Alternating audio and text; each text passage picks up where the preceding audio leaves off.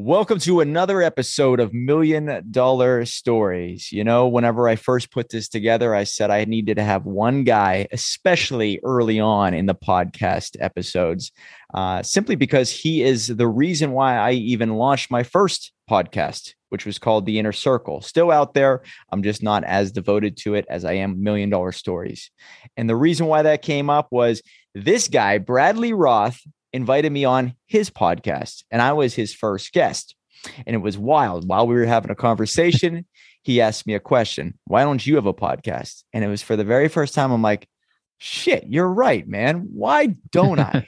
And it was just that easy. I put a podcast in motion, and it really did change my ability to articulate my solutions, my beliefs, in a much more professional manner. So the power of a podcast is absolutely real. And I thank this guy. His name is Bradley Roth.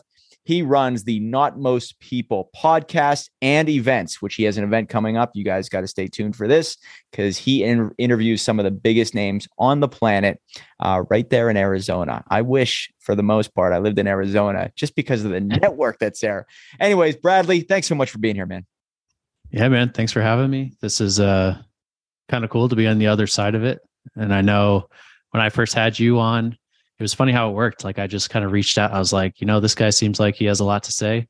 Face Off's just kind of following you on social media, even though we'd never met. And I was like, hey, you want to come on? You're like, sure, why not? And yeah, you came on, first guest. And I think we just kind of hit it off right off the bat. And I was like, man, I'm more monotone probably than the average person. And you're like on the opposite end of the spectrum. You had a lot of enthusiasm and that kind of thing. So I was like, man, you got to get on it. And so now it's cool to see you here on the other side. Well, your group is taking off. I see the activity. I know you're a part of the Inner Circle. So you were there right in the beginning, and I owe you for trusting in me to say, you know what, this guy's he's a great first guest. The first guest really does matter. So I thank you for that. Anyways, Not Most People. I love the phrase. I love the group. What is it all about? What was the genesis behind this that you put together? Yeah. So I've tried to condense this story because it's not like a simple direct one, really. I grew up I wasn't a rebel, but I always kind of questioned things. I'm a very logic-driven person. So anytime there was a rule or something that I was told that didn't make sense, I would always kind of be like, why is that? And if the answer was because we say so or that sort of thing, I was like, well, that's not good enough. That doesn't make sense. And I feel like I got a lot of those answers growing up, whether it was from my parents who were fairly religious, and I felt like I always kind of had more rules than some of my friends that I had to follow. And then going to private school where, again, kind of the same thing through high school. And so again, I wasn't like outwardly rebellious. I wasn't the loud person or anything like that. But in my head, I was always kind of questioning. I think at that point, it was probably subconscious. And then went to college, had no idea what I wanted to do. I just knew I didn't want to sit in a cubicle and wear a tie, kind of like you, I think. And yeah, I had like entrepreneurship, anything for myself wasn't even on my radar. Like growing up, I did not know a single entrepreneur. That was not in my world. I didn't know the word entrepreneur until I was 21, 22 at all. I remember senior year of college, one of my roommates talked about his dad's bar. And I was like, what do you mean your dad's bar? And he's like, it's my dad's bar. And I was like, I didn't know that like people own businesses. I thought that they were just like these entities. Like that's how far like just kind of people say like, oh, I was doing the lemonade stands. I was a born entrepreneur. I was like the opposite of that. So I got into the game really late. I got like growing up, I was an athlete. That was kind of my whole identity, my whole skill set. And I went into exercise science in college because I was like, well, I like to work out and I don't know what else I want to do. So did that, got into CrossFit, worked at a CrossFit gym post-college. And I was like, this, my end goal, I'm going to own a gym and this is going to be my career and everything. And I loved it. But the gym that I was at was a smaller gym, which typically they have very high turnover. But when I left after 5 years, I was still like the newest person on staff, which is unheard of. And so there was never that opportunity for me to take it from like very part-time to a full-time thing in that setting. And so it was a blessing because it forced me to start to look at other options. So I said, okay, what can I do that's flexible, it's kind of like on me and I'm not just punching a clock and there's no incentive to work hard and that sort of thing. So I got into real estate. I got my realtor's license.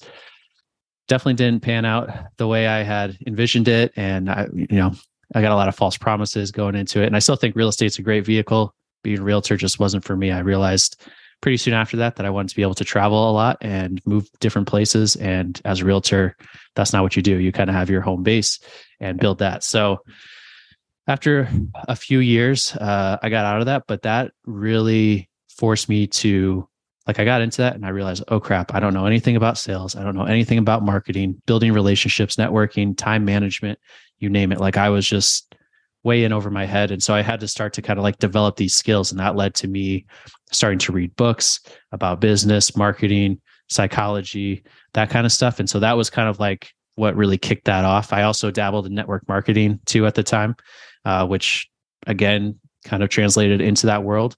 And as I got further into that, I decided, you know what, I'm going to jump off and do my own thing. So I took Ty Lopez's course. I did social media marketing agency, like everyone and their mother at the time. Here in my garage.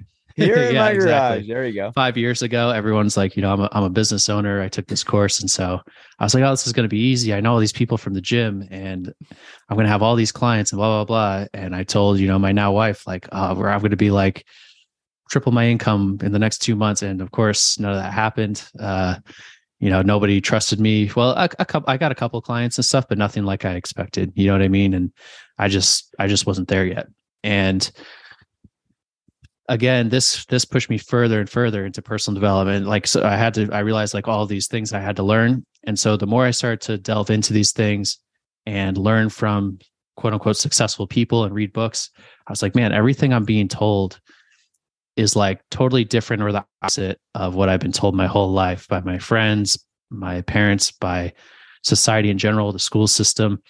And so I think it was like 4 years ago, it just came to me because again, I'm a logic driven person. So one day I was reading this book called Unscripted by MJ DeMarco, which I highly recommend. It's like The Matrix in a book. Wow. Yeah. And I just said to myself, like, most people aren't very healthy, most people aren't very wealthy, and most people aren't very happy. So why would I want to think, act, and live like most people? And so I was like, not most people. I was like, that's kind of interesting. And I sat with it. I wanted to do something with it. I didn't know what. My greatest fear my whole life was any form of public speaking. If I had to get up in front of the class, I would not sleep for weeks leading up to it. And then when I did, I would shake and sweat. Yep. Yeah. And it was bad. And people felt bad for me and all that kind of stuff. So anyways, I sat on the idea for a while. Well, actually I started an Instagram account because I had done Instagram and I was like, you know what, I could do something. I can kind of hide behind the keyboard and the profile or whatever. And I did that, but there was no depth to it. I realized Instagram is for people with 5-second time, attention spans and not what I wanted. And so again, I kind of just shelved it for a while. Then I joined the group, the Arete Syndicate, a couple of years later, which I think is kind of how we got connected.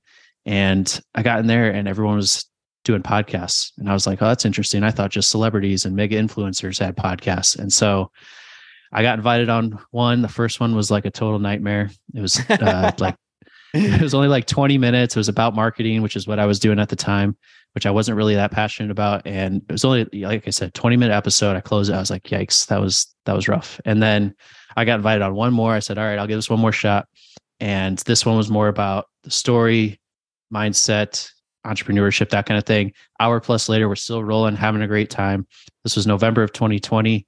I remember closing the laptop and I said, you know what? Not most people is going to be a podcast. Like that's going to be, where it lives. And so like several months, but I launched in March of 2021. And I was like, this is just a side hustle, not even a side hustle, like a passion project, just something I want to do. I'll spend a few hours a week on it, whatever. That did not happen. I ended up spending tons of time on it.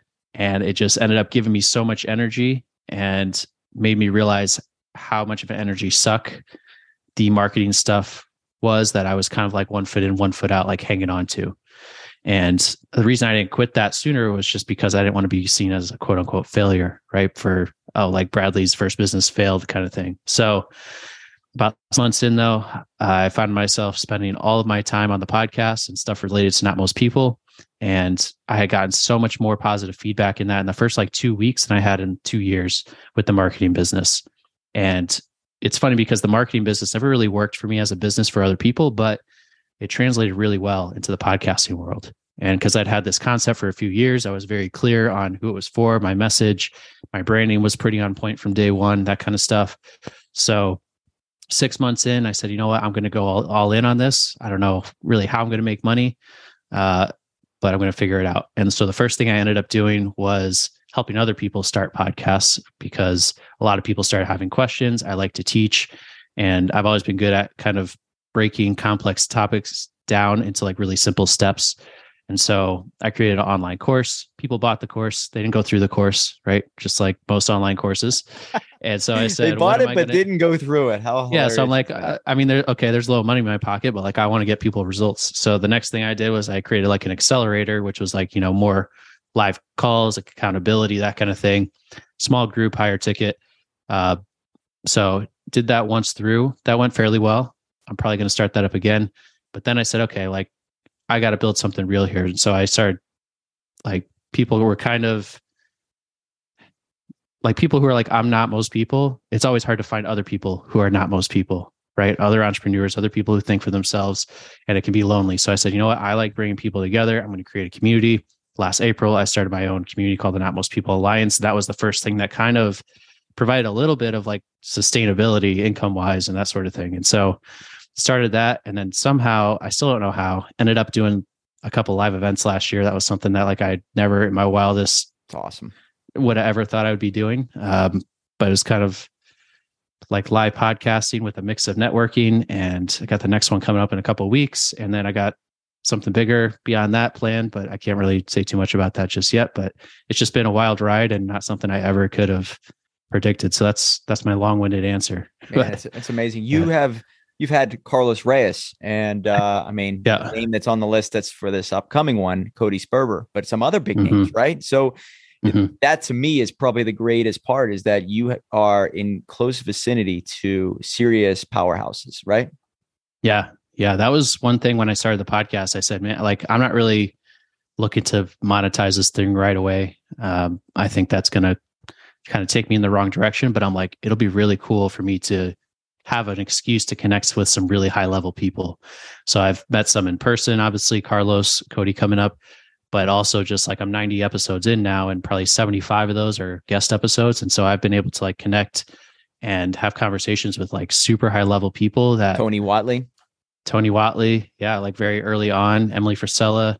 I could, list a bunch of people, but that I otherwise would not have. And so it's just been kind of a really cool thing. And one thing leads to another, right? Like I was able to get Carlos as the guest last time. And then I was trying to get Cody as the guest. I was reaching out to his assistant and that kind of thing.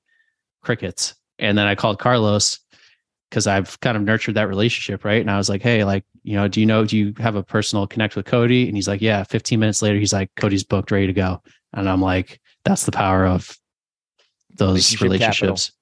Yep. 100%. You do something that I don't see a lot of other people do, travel as much as you do. You're always traveling. And whenever I went on this recent trip on a cruise, I love being in Pennsylvania. I love just getting on my motorcycle, running the lake. And, you start to work constantly. And I don't work because like, I really, really have to. I love it. Right. But every time I'm doing that, I might be building a cage, and maybe 10 years from now, I want to do something else. And I'm kind of stuck in my own world. I didn't explore when I was at this age. So I'm kind of like feeling out new strategies then. I think it's very, very important to go on these trips to start to realize like what is possible being around other people, but the freedom that you want maybe 5, 10, 15 years from now, and start building the life now that will get you there. So by traveling, have you realized like, wow, you know what? I need to build a business this way. I need to do specific things now so I don't get trapped. And I see a lot of people get trapped and there's no way out of it, especially if they're past a certain age. But what have you noticed from doing so much traveling? I think it's so important nowadays. Yeah, it's interesting you bring that up because I could go on for hours about that. And I'm not a big talker even. So the reason I got into entrepreneurship was because I was like, oh, I can make money and not have to be in one place. I've got to do that. And so that was literally like the reason. It wasn't really to make a lot of money. It wasn't to like solve a problem necessarily. It was because I was like, I can live and travel at the same time. And it's funny because growing up, like I like to go places, but in terms of international travel, I had no interest in it until like in my 20s. Like my biggest regret is I remember like in college, a bunch of my friends were studying abroad, right? Like they go away for a semester. I'm like, man, like college is a blast. Like, why would you want to go somewhere else right now? Like, this is where it's at. And I was like, people are crazy. And then my sisters both did it after me. Like I have 3 little sisters, 2 of them studied abroad. And I didn't get it until I met Nancy, my wife. And I think it was back 2017. We went on like 3 or 4 trips in the span of like, it was like one a month for like 4 months. Like the first one was to the Bahamas, which was when I got my first passport at like 23, 24. And we stayed on, I mean, that was nuts. We stayed on a 100-foot yacht in Atlantis. Like that, it was just kind of a dream trip. But, and so like, that's obviously like, you do that, you're going to want to do more of that, you know? So, Of course. We got lucky with that. Then we went on a few other trips. And then it was just like, after that, we did an RV trip out west with my family where we went from like, you know, Yellowstone down to the Grand Canyon and all that. And we had like 7 of us in this tiny little camper or whatever. So it was that year that really like, I was like, man, like, this is all I want to do. Like, I want to go see new places, do new things. And then within like, I think it was that year, the following year is when I started to get into kind of the digital marketing. Cause I was like, I could do this anywhere and that sort of thing. And then my, you know, Nancy's a nurse. And so she was like, let's do the travel nurse thing. So it was just kind of like, all right, we're doing it. And I think it was 2018. So it's already, yeah, time's going fast, but it was 2018 and we decided we're gonna do the travel nurse thing. And so our first assignment was in South Carolina. You know, we're from the Northeast, New Jersey, Connecticut. We went to South Carolina for 3 months and we're like, man, the South like is real nice. We love it here. And then she got a contract at Mayo Clinic out in Phoenix. And we'd never been out there, but we're like, it looks like this place is pretty nice, like in January, February, compared to a lot of other places. So we packed up everything we had and we cross country road tripped it, stopped along the way, made a trip out of it. And then we ended up out there and our plan was to stay for 3 months and we were still there 4 years later, you know, so we just kind of fell in love with it. And, you know, you see in different parts of the country, like we're so lucky in the US to have, it's almost like Europe in a sense, right? Like Europe is so densely packed. I don't know if you've ever been over there, but oh yeah, it's like you travel just like a little bit and you're in a totally different world, right? Like everything is like sectioned kind of, and the States are like that almost in a sense where like, you know, the Northeast and the Southwest are like 2 different worlds. Mm-hmm. And so as an American, like you may not have been to a lot of countries. Like everyone I know from Europe's been all over the place, right? Or like Australians travel everywhere, Canadians travel everywhere, but it's so easy to travel. That's why, right? Yeah. You take one of those trains, you can go Switzerland, Barcelona. Yeah. I mean, it's just anywhere. Yeah. There's like 40 countries in Europe that are all like within 3 hours of each other, something like that. So people outside of the US, I think, tend to be more well-traveled, but people inside the US, like you could travel endlessly your entire life and not see it all. You know what I mean? So anyways, I knew from an early point that I wasn't going to take any sort of opportunity or do anything that was going to limit me location wise. And so I've never taken like a physical job. Like if I ever did look for a job, it had to be remote. You know, and even like doing the events here, I feel like, oh, like I'm kind of like getting sucked into like this area, like building up a base here. And so I'm like very conscious of that, you know, and right now we're living half the time in New Jersey, half the time in Arizona. We don't really have like a home base. I didn't know that. Yeah. Yeah. It's kind of nuts. Like so last fall, we did our kind of late honeymoon. We traveled Europe for 2 months, backpacking it. Saw that. Started in Italy, went down to the Balkans. It was amazing. And, to do that, we moved all of our stuff out of our apartment that we had, put it in a storage unit, and so we gave up our place. And then Nancy's kind of transitioned out of nursing, so we're all over the place right now. We're staying at the in-laws in New Jersey. I'm out here now for 3 weeks setting up this event, and so it's kind of like it's also really interesting the skills that travel teaches you. Like it teaches you flexibility, adaptability. Right? Like you're in Europe, you get lost, you don't speak the language, whatever, like you got to figure it out. Like your problem solving, which as an entrepreneur is probably your number one skill, gets honed, right? You do better under pressure, under stress, things that we were there for 7 weeks. And I remember things happened to us in like later on in the trip that I looked back and I said, wow, like if this had happened 3 weeks ago, like when we had just started, like it would have totally thrown us off. But now it's just another Wednesday. You know what I mean?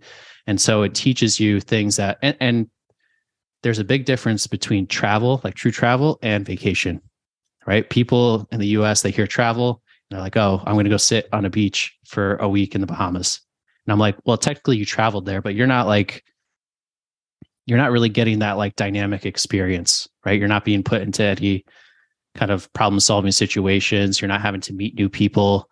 And so I think there's something to be said for traveling versus vacationing, which there's a very big difference. Yeah. And it doesn't have to be expensive. Like we went to Europe, which Europe is outside the US, one of the more expensive areas in the world. And we were still able to travel full time for less than our normal expenses in Arizona. You know what I mean? And so it's like, obviously people have kids, they have mortgages, things to think about, but it is more within reach than you think if you really want to do it.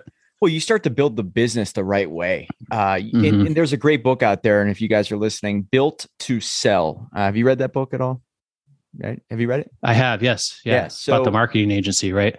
Yeah. Right. So it's all about becoming very niche, but starting to build it in a way that's not reliant on you as the person. And it's like, even if you don't want to sell your business, just by building it the right way, it makes it more valuable, and it builds it in a way that it makes it scalable, right? And it makes it a true asset now and forever. So whenever I start to go on these trips, it's like it shines a light automatically on what needs fixed in my life. And it could be like, oh, this part of the process. Imagine if I don't have any reception for 9 hours. That kind of brings down the company just a tenth, right? Or a 5% decrease. It's a magnifier. I can't allow that, right? Like right now, if there's a problem, I can jump on my computer and fix it in a second. But what if I just go somewhere where there's no internet for 3 days and that happens? It might, blow a wheel on the company. That is, slows it down just a little bit. It's not going to stop it. And, you start to think, okay, how can I fix that going forward? And I believe traveling, if you guys are out there and you're like, I don't like to travel, just force yourself to start looking at places to just visit. It will shine a light on your business more than anything else, I think. It will, for sure. And I mean, luckily, Wi-Fi is becoming easier and easier to find all over the world. Like even we were going through some pretty kind of remote parts of Eastern Europe, and we were never too long without Wi-Fi. And, it's funny, like I have the Alliance, and we have like monthly calls, kind of like the Inner Circle. And it was like 1 a.m. was when the calls were. So I was like up wherever we were at 1 a.m. on Zoom. And I'm like, you couldn't have done this like 5 years ago, And so now more than ever, we have the ability to do that, which is pretty cool. Yeah, you got to embrace technology and start building your life around that technology to a certain extent. Because if there's something there and you're not using it, your competitors will, and they're going to destroy you with it because it's going to make them look better. What have you learned from doing these events and working with these people? Is there any standout story or lesson that you've taken from either a podcast or one of your live events? Man, that's tough. I think the biggest thing that I've learned kind of for me personally is in having all of these amazing people on. Like I have this podcast and these events and stuff, and I'm only doing like 10% of the talking, but it's still kind of all comes back to me in a sense. Like when people look at it, they're like, oh, it's Bradley's thing. But it's one of those things that I was like, I want to do something big and I want to provide a lot of value, even though by most metrics, like I'm not super successful in business just yet. You know what I mean?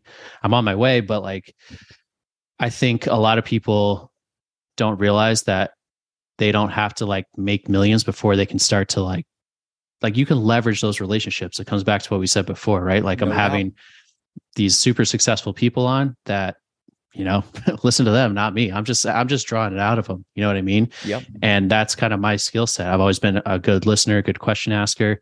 And so if I tried to go on and become like an Andy Frisella, it just wouldn't work. And so playing to your strengths, learning what you want. There's a lot of ways to do what you want to do that you just might not be thinking about, or you might be missing. Like for me, Mr. Stage Fright, like my first event, I was the first time I ever spoke on a stage, and I was like, you know what, I need to do this. And so I just kind of leveraged myself and threw myself into the fire and it went okay. Our mic wasn't really working. And then the second event, the mic went out. And so I had to just like yell to the crowd, which, makes it that much worse when you're already kind of nervous and that sort of thing. So it's just kind of like taking the step and figuring it out on the way, which, we've heard it a million times in entrepreneurship, but like you will adapt way faster than you think. And so my speed of adaptability, like over the last several years, it just continues to speed up. And I'm able to move faster and faster and take bigger and bigger jumps. And it's just one of those skills that kind of, you're not limited physically necessarily. And so like mentally, there's no real limit to how fast you can progress. Yeah, you said something there. It's pretty powerful. And I think there's an equation out there. I've heard it from somebody else.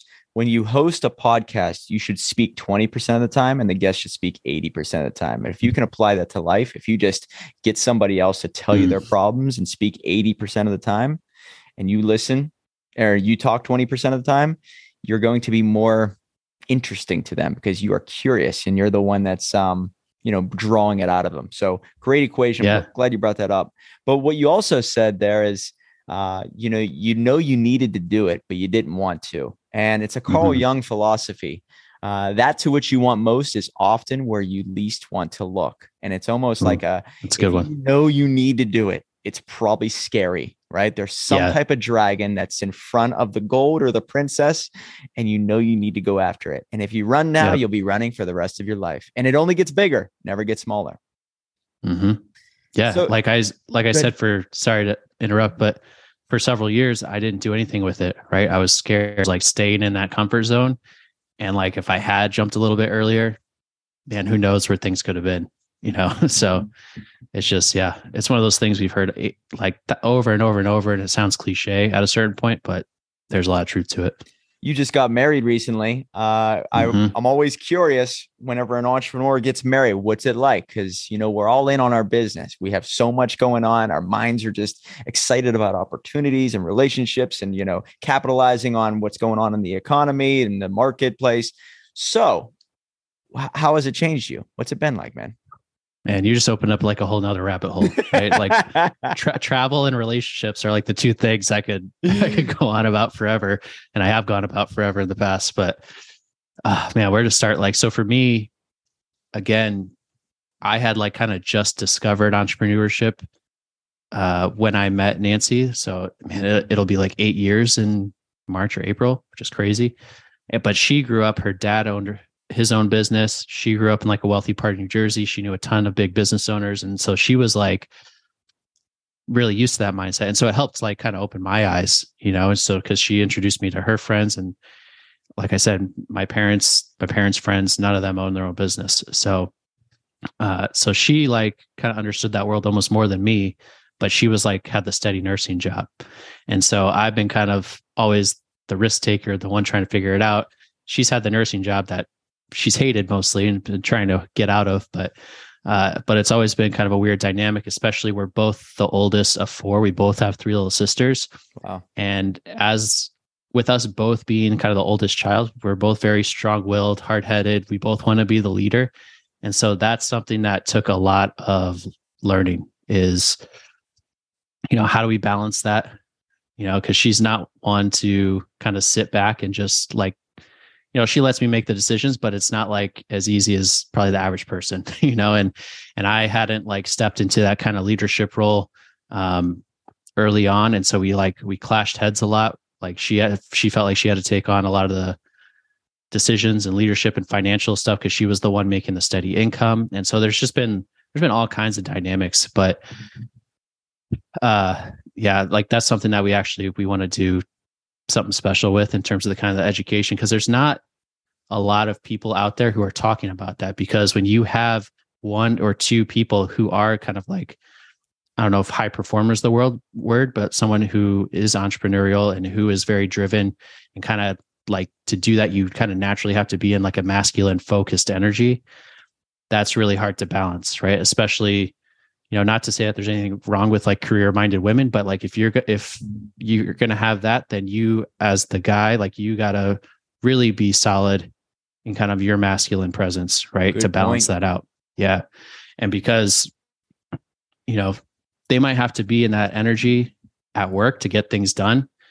But to balance themselves out, they need to be able to come home and be able to chill out, and you're the guy, when you're together.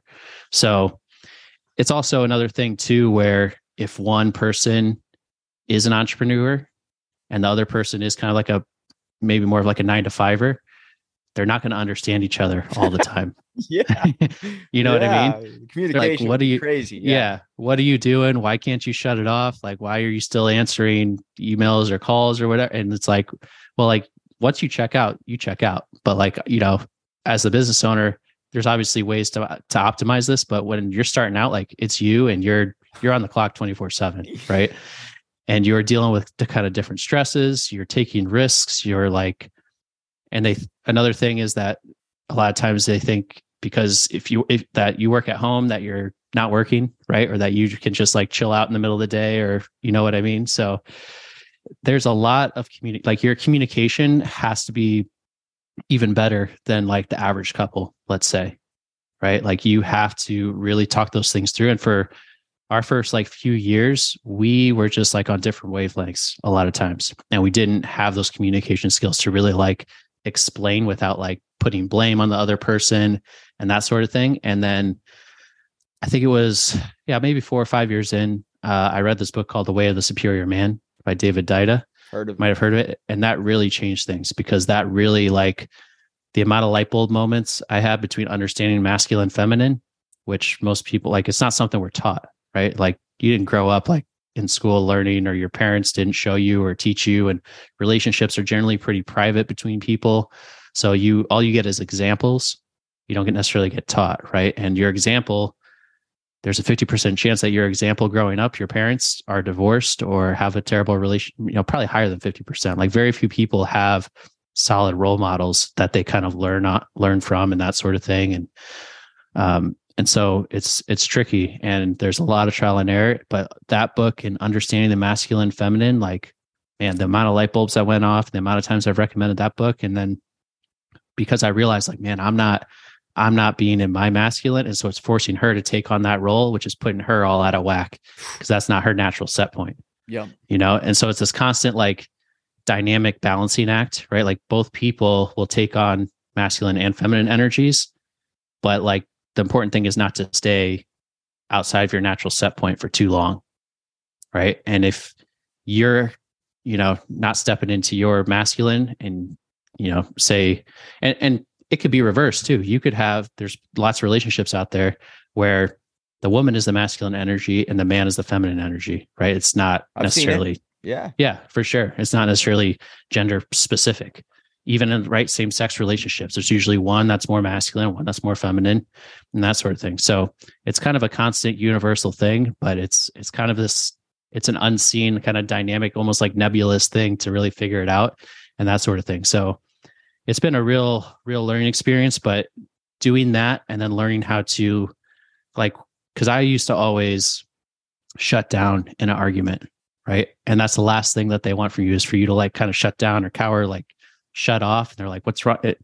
Once I learned to literally just like not do that, like things changed immediately, right? Like we got an argument and I would just kind of like, have that presence, be it like not just emotionally solid, but physically solid, and give the place for, the feelings and whatever to come out. Like that alone, because what they want in your masculine is to feel safe and to feel, solid and like, right. Cause they may be like all over the place, but they have you there as like the anchor. You know what I mean? So like, yep. I'm a very kind of steady emotionally person. Like you know me, tell. Like I don't get too high, too low. Right. Or at least not outwardly, but she's like she can go from like super pumped to super pissed back to like, normal, like in like that. And for me, it's like, if I'm going to get angry, it takes like hours, but then it'll take me like hours to get back out of it. You know what I mean? And so it's like understanding these kinds of things. And it's interesting there too, because like it correlates to so many things. Like she can fall asleep and wake up like instantly. Me, it takes me like forever to fall asleep, forever to wake up.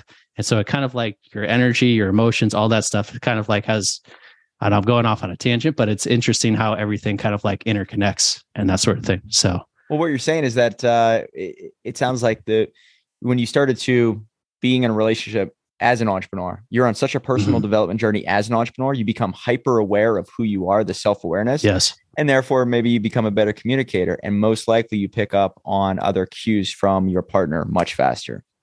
Yeah. Yeah. And I think one of the things too, as entrepreneurs, we kind of have these big goals, visions, dreams, and we think other people see it or that we communicate it. And it's like, they're never going to see it the way you see it. But for them to even see it similar to you, you have to like really break it down and over communicate. And like, if you ever read the Four Agreements, powerful book, but it's the one, don't make assumptions. That is like the most powerful one. Like because I told Nancy, and most guys will agree with this, is like your woman like thinks that you can read her mind, but like we can't, like we have no idea, you know? And so I said, talk to me, like explain things to me like I'm a 5-year-old, because chances are if you're expecting me to just get it, like I'm not going to. Right. And so, and I said, also, if you come at me charged up, like that's not how I roll. Like I'm gonna like, that doesn't work for me, because I'm not gonna meet you up there. That's not gonna help anyone. And so I'm like, if you can like come at me in a normal, logical, whatever level, or try to, I can meet you there and we can get through things. And so we've both like learned a lot about the other person, a lot about ourselves. And so it's just one of those things where if you stop growing as an entrepreneur, if you stop learning, if you stop progressing, like your business is going to die. Right. The same exact thing is true in relationships. If you stop learning about yourselves, about each other, about how to communicate, about all these things, like you're screwed. Like it's not gonna, and that's why most people, don't last these days, because it's, why would that principle apply to everything else, right? Physically, if you stop working out, you stop eating right, you stop learning about, like, you're going to go to crap, right? Same thing. Like the principles are universal, but we're not taught that. We're taught that, by Hollywood, that love is, infatuation and then happily ever after. And she leaves the asshole and goes with the nice guy. And like, it's all BS, none of it's true. And we think that love and attraction is just going to carry it forever. Right. But like you read the book, what was that dopamine book? Molecule of More, right? Molecule of More. I recommended that to you, right? Didn't I? Yeah. And right in the beginning, it talks about relationships, right? Like, because there's that honeymoon phase and everyone loves the honeymoon phase, and it's about 6 months, and there's all kinds of dopamine that's being released to get you kind of hooked and like staying with this person long enough for you to build that deeper level, right? And that sustains. And a lot of times if we don't, like, we think that that's supposed to last forever, and it's not. There's ways to kind of obviously keep things alive and keep that spark and all that you hear about, but at the end of the day, like, it's going to change, and that's not going to carry a relationship past all of the, miscommunications. If you have, you're on different wavelengths, it's not going to solve those things for you. So I think the number one thing to look for, if you're like, okay, how do I make sure it is the right partner? Like, shared values is the number one. Like, you can have completely different interests, you can have completely different hobbies, different types of personalities, but if your values are aligned, then you're always going to have that to kind of connect you and to fall back on and work towards together. Yeah. Just like in a business, core values. Yeah. I mean, I think that when 2020 hit, I guarantee the breakup rate just went through the roof, because core values were right in front of you. Do you believe in this or do you not believe in this? Right. And so some people couldn't last that. And you're right. You're right. It doesn't matter what you're interested in. If you have the right core values, I mean, you can always fall back on that, and that's how you can strengthen anything. If you're on the same page long term. Yeah. Just like a tribe, I would think. Right. So our core values, maybe you're in marketing, you're in sales, you're in the industry, you're in the medical world. But if you think like us, right, we're going to work together much easier. And so, maybe when it comes to relationships, you have to think of it almost like you're building a sustainable tribe, and you have to be very clear about what you believe in first prior to attracting that right person. It's good. Right. So that's why you have to keep developing, not just together, but as an individual, right? Because if you don't know yourself, you're not going to be able to portray that. And you find out like 10 years later that, oh crap, I didn't realize this about myself, and now I want something different. You know what I mean? It's kind of like how I set out in the beginning. I said, I'm not going to build myself something that's going to keep me in one place where I can't travel. Right. and people get into something without thinking about it. And then 10 years later down the road, they're like, oh crap, this is what I want. But now it's really hard to pivot out of it. So, I just think of the girls that I dated. I mean, it had to be so hard for them, especially in the early days of entrepreneurship. I was so all over the place. I wasn't making any sense. I was just so eager to start a business. Didn't know about myself, right? And you're not making money yet. Yeah. You're not making, the self-doubt is creeping in constantly. Oh, yeah. Just imagine what they struggle with. And you're right, though. Like you said, you need to be pretty solid with yourself, especially if you're going to take on the world as a business owner. As time goes on, the self-awareness goes up and you become a better communicator and a better leader. But in the early days, very difficult. It's good. Yep. You have an event coming up. I want to get to this here. You have Cody Sperber, I guess, is the main speaker. Is that right? So he's the guest. Guest. Yeah. So it's not really a speaker event. It's a different format, right? So it's kind of bringing the podcast from behind like Zoom out to like something that people can experience live. So I actually had a friend here in Scottsdale who kind of was doing something similar a year or two ago. And that kind of started to get the wheels turning for me. And then I kind of turned it into my own thing. So it's just kind of networking for the first hour and it's like a 6 to 10 p.m. thing. It's an evening. So first hour and a half networking. I provide dinner, open bar, all that stuff. And then I talk for just, 10 minutes about not most people. Cause I think a lot of people kind of get not most people, but not like I get it or like I want them to get it. Right. It comes back to what we were talking about, over communicate, right? Break it down. Yep. And so I'll speak for 10 or 15 minutes. I'll give the sponsors a couple minutes and then we'll go into the podcast. And the last two that I had, like, were the easiest podcasts of my life, because the first one I had was this guy, Princeton Clark, who I think you might know through Tony's group. He's been to 365 Driven stuff and all that, but he's like a powerful speaker. He's been doing it forever. And so I asked maybe like 2 questions within the whole hour. And like, he just went, and people were crying and people were like, and we were over time and I'm like, do you guys want to keep going? And everyone's like, yeah, keep going. And, same thing with Carlos. Like Carlos, I asked, what a great speaker a startup question. Oh yeah. If you've seen him live, he's super powerful and he brought it. And I was like, all right, we'll do like maybe just under an hour for the podcast. It was like an hour 20. Like there was just no stopping point. You know what I mean?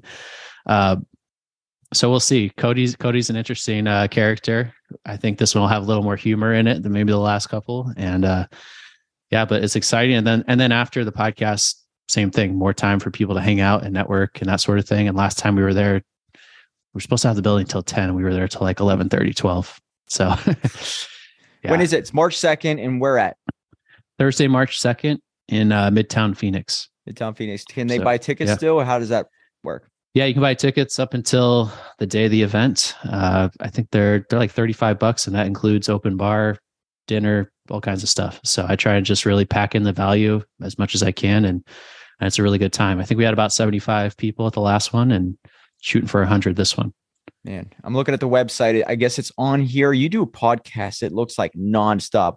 What's your schedule look like? How many times are you releasing new episodes per month? Are you doing one a week, or is it more than that? Yeah, I'm on a weekly schedule. Okay. Eventually I'd like to be more than that, but right now. And then I did miss a couple of weeks when we were traveling and in Europe and stuff, but it happens. And then, that's another part of it. When you start to travel, you start to front load. You're like, okay, let me get a couple podcasts in beforehand. So therefore it's automated whenever I'm leaving. You start to plan and you start to own your schedule way more when you are gone. It forces you to be extremely efficient, with your time, with what you bring with you. Like we just had our backpacks for 2 months and that was it. Right. So it's amazing. No check bags. I'm totally against checking bags. Well, we checked our big backpacks. We had to. Oh, but shit.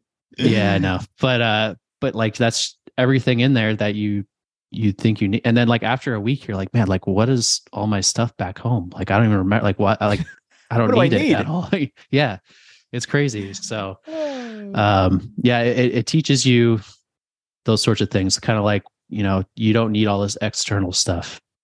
And I think we get caught up in consumerism and creature comforts and that kind of stuff. And it's like at the end of the day, you need your basics and, you need the thing about travel that's so interesting is that it always keeps you present. And that's, I think, the biggest challenge for people these days is being present. Like we do it like when we're working out hard because it's like all you can think about is finishing, right? But those instances are few and far in between. We're always, as entrepreneurs, we're thinking out about the future constantly. Like I'm laying in bed, I'm thinking like what I got to do tomorrow, next week, next month. And like when you're traveling, you're experiencing new places, like you're out of like so many of us are just stuck in our routines, and it never deviates, and we get bored, and we try and find things that keep us not bored. And most of the time, those things aren't really productive or healthy or helping us grow. And so you're putting yourself into a new place, new situation every day. It's like, man, you're like, you can't help but feel like pretty alive the whole time. It's great. Yeah. Not most people. It's just starting out with the live events. I can see it going very far. It sounds like there's something in the wood pile that might be coming Ooh, out. I got a lot of stuff planned for. I got the whole 3-year vision ready to go. So, guys, stay tuned for what he has in the works. His name is Bradley Roth. You can find him all over Instagram and Facebook. I think it's Instagram is your best way to communicate with you. Is that right? That's where I'm most active. Yeah. Instagram and Facebook. And obviously he has the Alliance, the Not Most People Alliance. I believe do you have an enrollment? Can people join it at any time? As of now, yeah. Okay. So notmostpeople.net/alliance for all the info. Check it out, guys. And the whole reason I have a podcast is because of this man. So thanks so much for being here, dude. I'm looking forward to seeing the group grow, and hopefully I can get to one of those events here pretty soon. Yeah, man, for sure. Thank you so much for having me on. This was just as fun as I thought it'd be. Yeah, man. I know we had a good conversation whenever I was on yours, and it's just super natural. Obviously, we share a lot of the same views Shared on values. The economy, with the marketplace, what's going on in the world. We could probably do 3-4 hours just on that. So we'll have to save that for next time. But remember, guys, when you write $1 million book, it will lead to $1 million life. So live free and write on. And don't be most people. That's right. That's good. Yeah.